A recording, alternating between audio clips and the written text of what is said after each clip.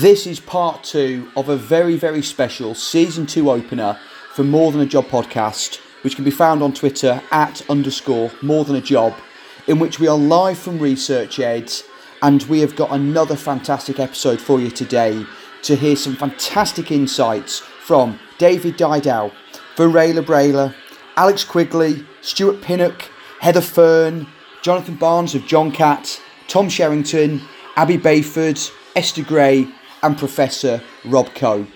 What a fantastic way to get back to normal. What a fantastic way to start the new academic year than seeing all these educators at ResearchEd.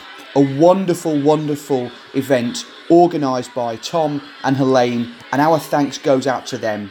For those who weren't able to make it, or for those who weren't able to necessarily see the speakers that they wanted to, I hope this is the second part of a 2-part season opener of More Than A Job podcast will help give you a little bit of a snippet, a bit of a highlights package of what ResearchEd 2021 has all been about. I am Daniel Bull, and we'll take it away.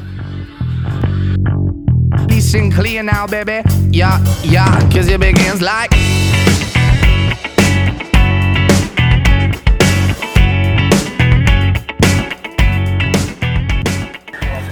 I'm stood in the foyer of ResearchEd here, so apologies if we've got any background noise, but I'm with David Didow. I pronounced it right. Very good. I wrote it down, so I knew I was pronouncing it right.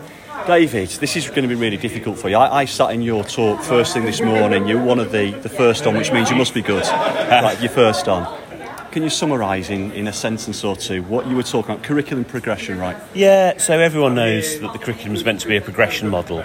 And it's probably just me, but I've just found that really hard to understand, and so I spent a few years thinking about what it means, and the presentation was on what you might have to do to make that a reality. And there are two things really that stop it, and one of them is that your curriculum has to be really, really good and really carefully specified, otherwise you end up assessing kids on things you haven't taught them. And the other thing is it needs to be really carefully, thoughtfully sequenced to ensure that children are progressively being asked to do things which are harder or rely on things that go before, and that you get that right. And that's easier in some subjects than in others, but I guess that's the gist of it. And my golden thing is stop assessing kids on things you haven't taught them.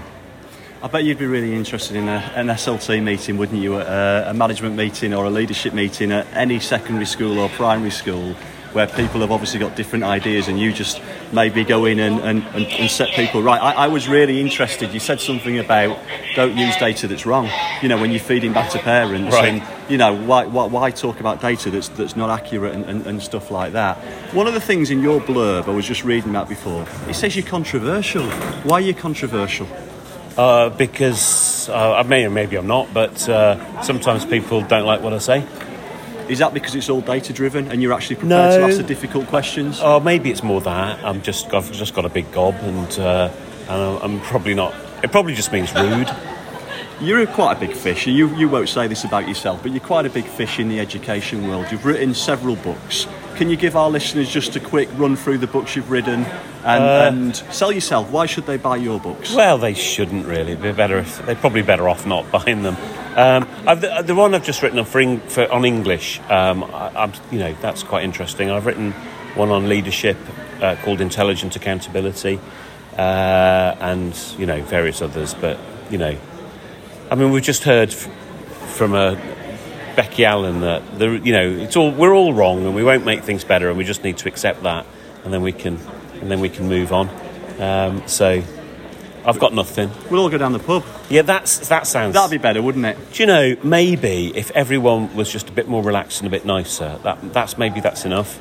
That is the answer. Maybe that's got to be your next book, Relaxed and Nicer by David. But then you won't be controversial. That's not going to sell, is it? It's not going to sell. David Didow, thanks for coming on More Than A Job podcast. Thank you. Thanks.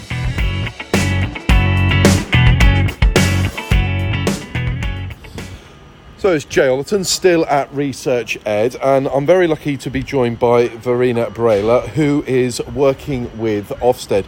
We've just heard Amanda Spielman talking about the growing body of researchers at Ofsted to help support understanding of the challenges that children face in a variety of circumstances. Can you tell me about what you see Ofsted's mission in research being and where you see this research heading, what you think is going to be your biggest challenge? Yes, of course, and great to be here at Research Ed. Thanks for talking to me. So as Amanda just explained, in her kind of model of an inspectorate, there are different layers of how an inspectorate works, starting from putting out the frameworks of what the standards in education and social care should look like, to going into children's services, making these judgments, making the reports, and then the final layer in this model is really the research and the analysis. So the benefit of doing the research and analysis in an inspectorate is that you can really start seeing the bigger picture. Each inspection alone can only show you so much of what is happening, in one foster care placement or in one school. But if you add all of that insight together and, bring it together also with other research done by other people, you can start seeing the bigger picture, the bigger theme. So that's what we are there for. We are the research and evaluation team at Ofsted. We're a team of around 40 people.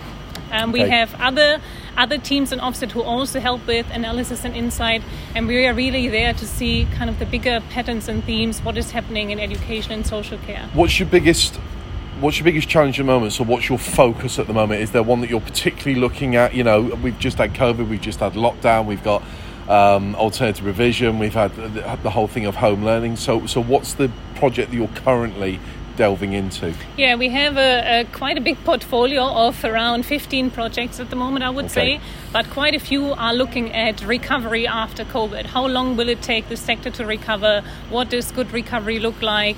Are some of the new government initiatives helping and actually working? So that's some of the things we're looking into. All right, that's wonderful. Thank you so much for your time, and thank you for coming on More Than a Job podcast. Thank you. Bye.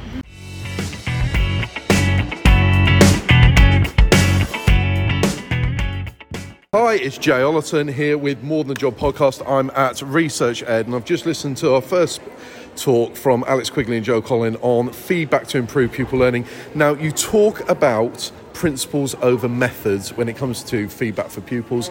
Joe, can you explain that a little bit more to me? Yeah, so essentially what our guidance says is that there's been too much emphasis on feedback methods in the past 20 years. So on should you give written or verbal feedback? And actually it's the wrong question. You can give really great written, really terrible written, and the same for verbal feedback. And actually what we should focus on is principles, and specifically three things. So firstly, laying solid foundations, so high quality initial instruction is really crucial.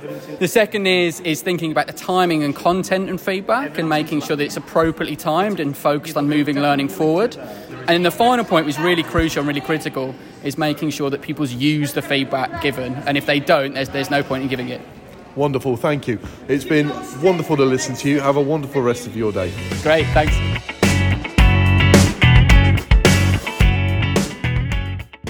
So it's Jay Ollerton again, and I'm live at Research Ed, and I've been joined by Stuart Pinnock, who has just finished his talk, session 3 today. Stuart's talk was on what is essential knowledge in the school subject of English literature.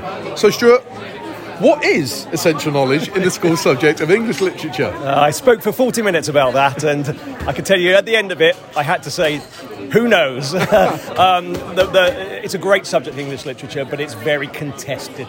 So there isn't any agreement over what knowledge is in the subject. There are lots of ideas about what it is, but there really isn't agreement on any fundamental knowledge base in the subject of English literature. That's one of the beauties of the subject. It's also a bit scary as well, because we find it hard to define exactly what it is we're teaching at times.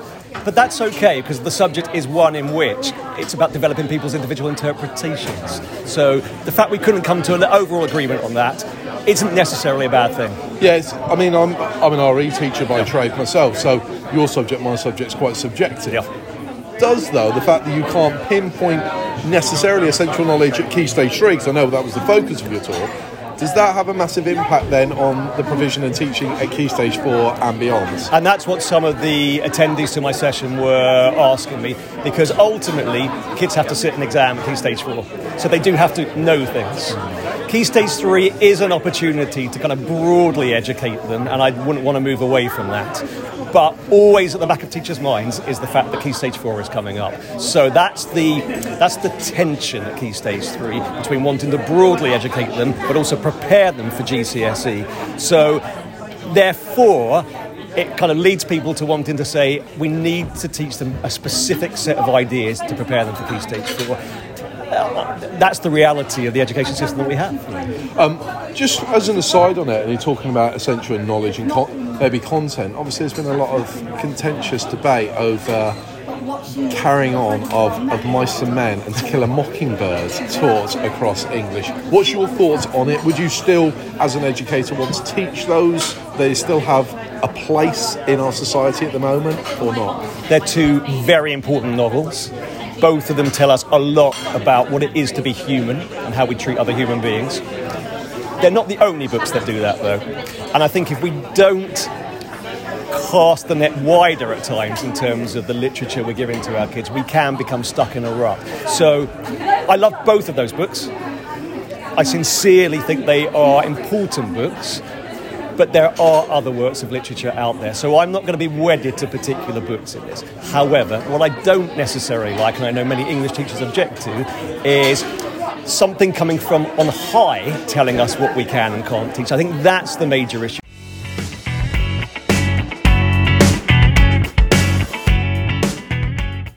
So I'm with Heather Fern. Heather is a senior Her Majesty's Inspector. That's a mouthful. You lead Ofsted's curriculum unit. You're at Research Ed 2021. You're looking slightly more relaxed. You've already spoken. Yeah. How did it go this morning? I think it went really well. I was actually really admiring of our audience, because it was quite a technical piece, really, talking about the process of creating our research reviews, and there was a good audience there that stayed with me till the end. So yeah, it went very well, and it's the first time in which I've had the opportunity to speak face to face with people about this work. So it was lovely to be out there doing it. So it was a positive experience. Maybe you might come back again. Yeah, probably. Yeah, can't miss Research Ed. Yeah, it's quite good actually, thinking about it. I mean, Amanda Spielman's been speaking this morning, and we interviewed her earlier on. And I think it's a really positive thing that Ofsted are interacting in events such as this and opening up a little bit of the process and what teachers can expect. I think it's a really positive thing. What did you talk about this morning to your audience? So the talk was about our research reviews. So we are in the process of writing a series of subject-specific research reviews which consider the nature of a high-quality subject education, each subject, and what research has to say about that. And so I was talking a little bit about the process of thinking about what is a high-quality subject education. And so there was some application to schools, but a lot of it was actually a little just sort of opening up the door on what it is that we're doing. I'm going to put you on the spot a little bit, because you spoke for about 45 minutes this morning, and I'm going to ask you to summarise what makes that key thing for a subject in terms of the content, relating it back to the Ofsted inspection. If you're a middle leader, head of department, or even a senior leader, could you give one nugget that you're looking for? I think probably what I'd say is that what is important is that subject specificity. It's by having that focus on thinking about the nature of the subject and how each subject is different. There's different ways of thinking about progression, different assessment needs, and exploring subject difference and ensuring that as a senior leader you are able to understand the differences between subjects and what it means for children to make progress in those different subjects. Heather, you work with schools, in your role. How do schools get in touch with you? How do they contact you? How do they get you involved in their work, or if they need some advice in terms of developing that aspect, what would they do? I guess generally we have different forms of outreach. So at the moment we're in the middle of conducting a range of regional roadshows for school leaders, and so in each region we've got 1,000 school leaders signed up in each region coming along to hear, and so that we can communicate to as many people as possible in one space a bit about the framework, our thinking, and just being really transparent about the nature of what we're thinking about, what is a quality education when we inspect. A little bit about you. Your background's in history. Yeah, that's right. And politics, actually. History and politics. Yeah. Have you taught that? Yes, that's right. Yeah. So before joining Ofsted, I'd been a teacher for 16 years, teaching history and politics. That's right, and at various other positions. Wow, that is impressive. And I spoke to a colleague this morning who'd been to your talk and absolutely loved it. So well done for Research Ed. Thanks for coming on the podcast, and we'll hopefully speak to you again. Pleasure. Thank you. I'm with Jonathan Barnes from John Catt Publishing, and they've got a massive bookstore here at Research Ed. Virtually every education book you've ever heard of is being sold here. I think, is it for $9.99? £10 for all books, but those that retail at £10 even cheaper, so nothing more expensive than £10. Wow, I mean that's like being a kid in a sweet shop, isn't it, for Absolutely. some teachers? Tell us a little bit about the kind of books that you publish at John Catt. I'll set you a bit of it. I'm going to put you on the spot now. Do you know what your best-selling book is? Yes, well, our books are professional development books for teachers. We work closely with Research Ed, so we have a Research Ed series, which is proving very popular. Our best-selling books is probably part of the Inaction series that we do in partnership with Tom Sherrington, who's the series editor, and his book Rose and Shine's Principles in Action has certainly been our top seller over the last couple of years. And then we also have the Teaching Walkthrough series with Tom and Oliver Caviglioli, which is also proved well done on the very good. pronunciation. I'm used to it. I know it well. Yeah. Obviously, online. So I take it you've got your own website. Yes. Are you the leading education publisher? Again, put you on the spot. Well, I'd like to think we're up there with the best. Yes. I think you are, because I mean I'm just looking at the books that you're selling, and I think I bought a lot of your titles and stuff. Best way of getting your books online? You're on Twitter. Yes, we're on Twitter where we promote all our books. All our books are available through the usual channels. We have our own website, obviously Amazon, Waterstones online, and some bookshops as well that have good education sections. Put you on the spot again. Yeah. There'll be people who want to write their own books and want to publish their own books. How do they approach that with you? Well, we're always open to suggestions. There's obviously some people here who are speaking and attending who've got some great ideas, and we're happy to hear from them. If they drop us a line with even just an idea or more of a fully formed proposal, we're always happy to hear ideas, and they can grow into books quite easily. John Catt Publishing is the place to be. Get on the website, get buying some books, and if you're down at Research Ed, or if you're not down at Research Ed, come down next year and get hold of some of these books. Jonathan, thank you very much. Thank you.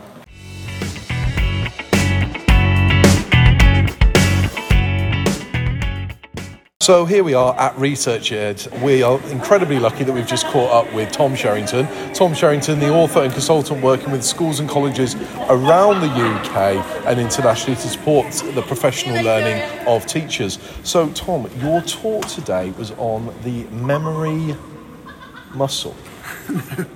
No, it's not. I had it in my head. Keep it in, James. Keep recording. Yeah, I know. The listeners would love to hear your mistake. I know, it's brilliant. I make them all the time. Sorry, it's gone from my head. Sorry, the memory model. So Tom, your talk, which I've just sat through, your talk was on the memory model, but can you explain to us, what is the memory model? Well, the one I'm using is the one that Dan Willingham and others have promoted, where you basically have a working memory and a long-term memory, and it's the way they interact to allow children to process new information and to connect it to what they already know. And it's got various implications for how you teach, because you've got to secure kids' attention, you've got to get them to practice things, you've got to make sure they don't forget things, and they've got to organise all those ideas into some kind of coherent form. And my basic message is that that simple model does a really powerful job to address all kinds of learning issues without us over worrying about whether the model is absolutely perfect and flawless and so on. Okay, wonderful. Is this model, is it going to form the part of a new book? Because we at the school, myself and James work at, we've officially adopted walkthroughs as our basically teacher training, and I think that's a rather popular book. It's I noticed you've got it on your mobile phone. It's got my little merchandise there. No, but the model is there. I mean, Dan Willingham's book, Why Don't Students Like School, uses the model. That's from 2009. And in one of our walkthroughs, we've got a sketch like the one I used in my talk, so we're encouraging people to use it. But the model is not really ours. It comes out of cognitive science, and it's used when we're talking about any kind of cognitive science. People talk about working memory and long-term memory. The reason I raise it in a session like this is because sometimes people challenge it and talk about it being reductive, and it leads to teachers just doing lots of quizzes and that kind of thing.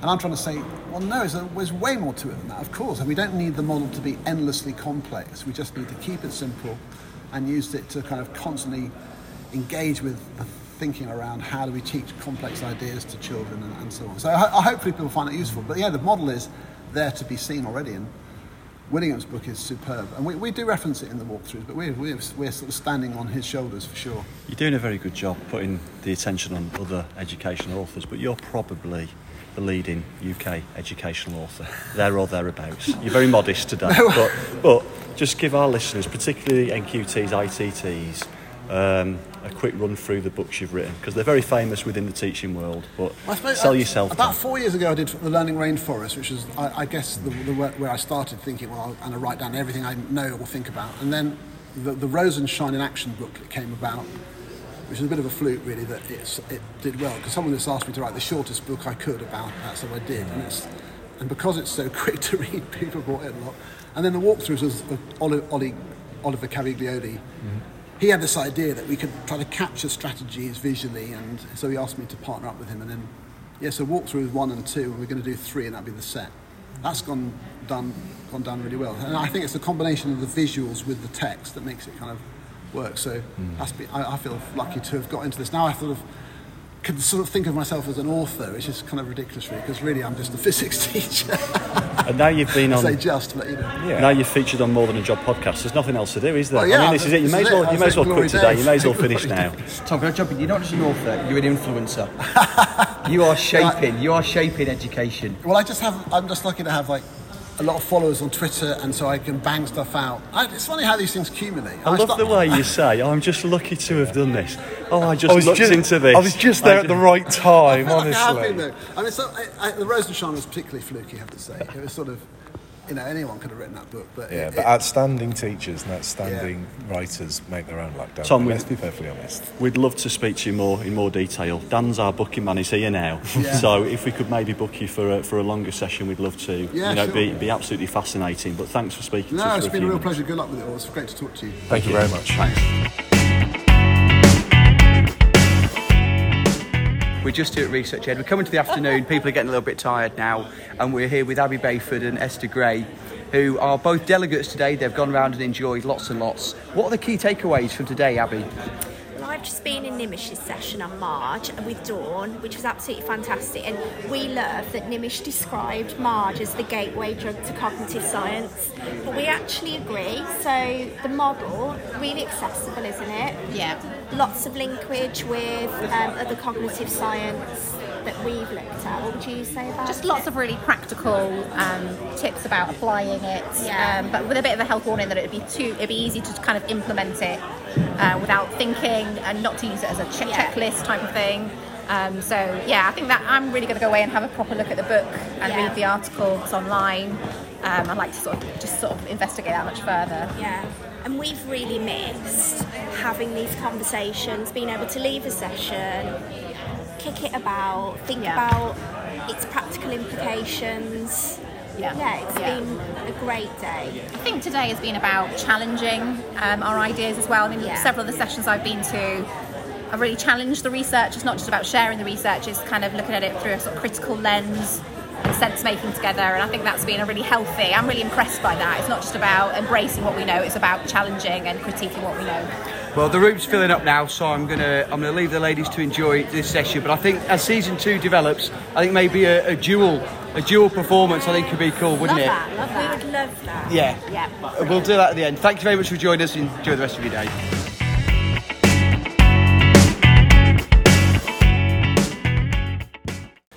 So this is definitely the last interview of the day at Research Ed 2021, because we're in an empty sports hall now. All the chairs have been packed away, but we're with Rob Coe, Director of Research and Development at Evidence-Based Education and a Senior Associate at the Educational Endowment Foundation, EEF. Rob, thanks for coming on the podcast and waiting behind for us. It's been a long day. It's been a very long day, hasn't it? Can you just summarise for us? Because you had loads of people watching you at the end and loads of people wanted to speak to you at the end. So obviously very interesting what you were speaking about. What were you speaking about? Briefly about the Great Teaching Toolkit, which is a project that we've launched this week for schools. And it is an evidence-based approach to supporting teachers, basically classroom teachers, in being a bit more effective in their practice. And I say a bit more effective because I think we know that this has to be a slow process, that there aren't sort of silver bullets and quick wins. You work at it hard over a long period of time and you see a small change in your impact and efficacy. And the question is, what can we do as an organisation that supports schools and teachers to help them to make that more likely? Well, we try and leverage the evidence about what are the things teachers do that really make a difference to children's learning. How do we help teachers to learn to understand those things and to do them authentically and to do them sustainably and regularly, and for them to become automatic and habitual so they're not having to think too hard about what they're doing.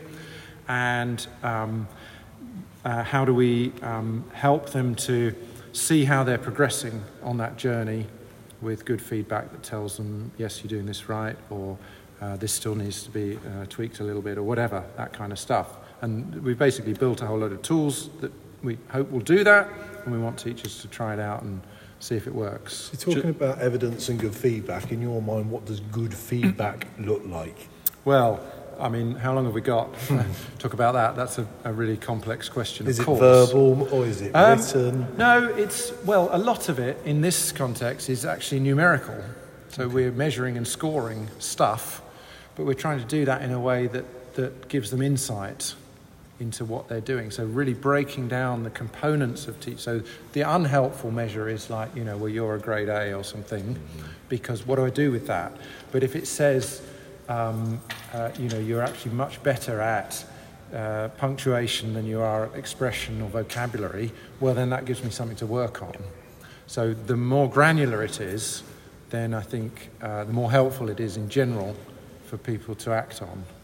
Where do our listeners and people who've been at Research Ed and anyone else in the teaching profession or for anywhere else for that matter, where do they get hold of this material?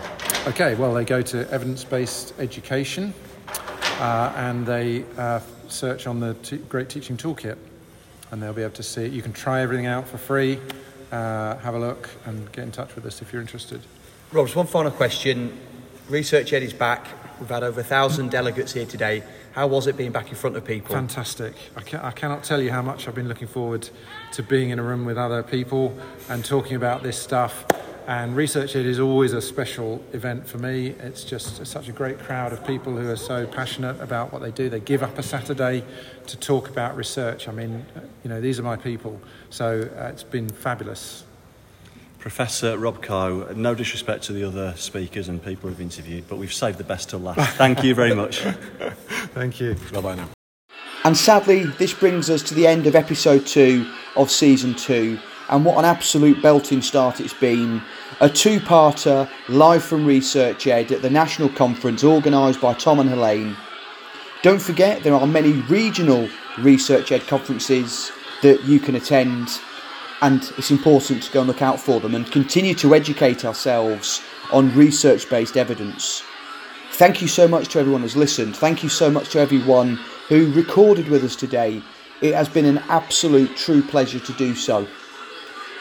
We will be back with more episodes as the season progresses, and we thank you for your ongoing continued support. I'm Daniel Bull, and this is More Than a Job podcast. Listen clear now, baby. Yeah, cause it begins like